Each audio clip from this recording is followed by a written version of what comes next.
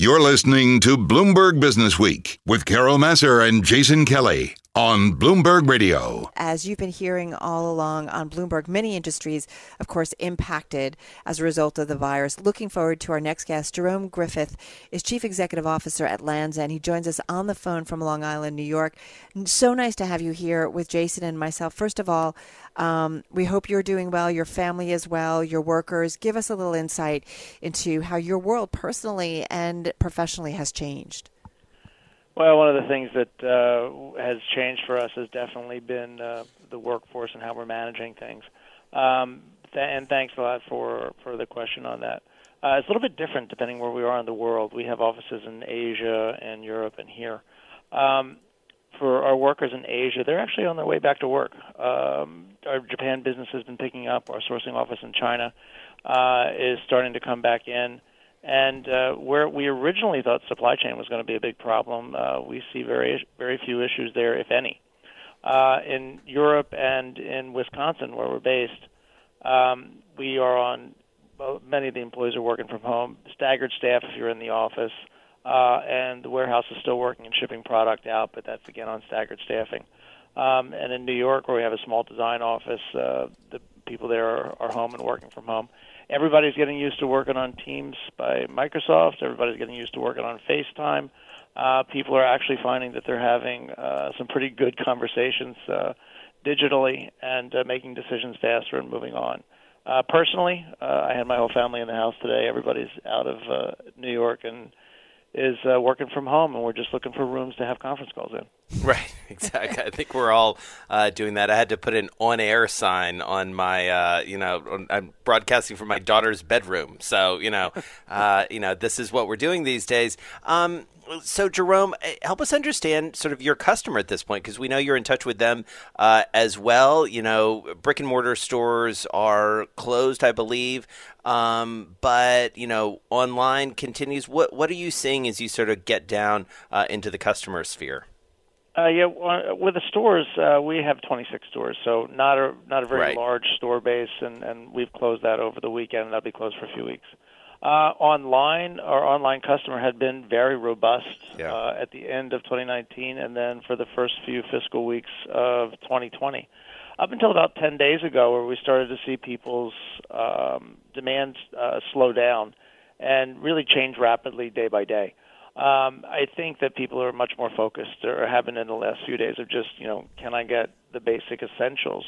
I believe over the course of the next few days, as people start to see that, you can get food, you can go in the grocery store and get chicken and toilet paper, you'll be fine.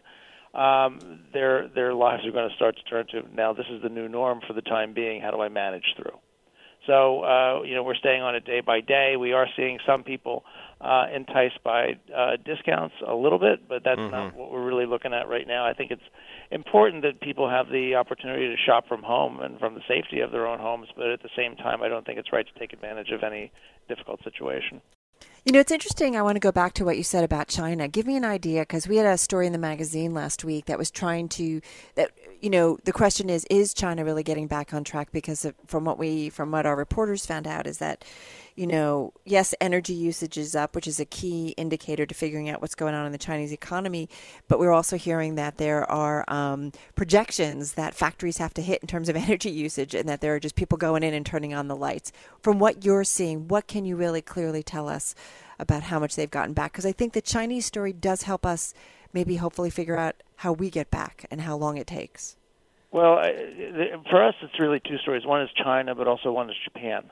On the China side, we had been very worried about supply chain straight away. Having said that, China only represents about 20% of our production worldwide.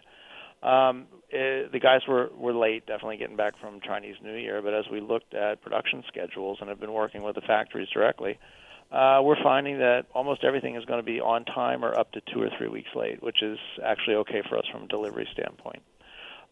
Japan was a little bit of a different story, where we had an ongoing business in Japan, and we ship out of Yokohama, which is where they had the large cruise ship that was quarantined for quite some time. Many of our employees ended up working from home. They weren't coming into the office. We had customer service reps which were working from home on laptops. And that went on for several weeks, but they're coming back into work now as the cases have gone down to small numbers or even zero in some cases. So we see, it's like Farr's law. There's a curve going up and there's a curve going down, and it seems as though Asia's on the other side of the curve right now. And are you seeing anything in terms of your own sort of worker population, in terms of cases and things like that? And how are you managing that? Only got about 40 seconds left. We haven't seen any. I was saying to my family today, it's interesting.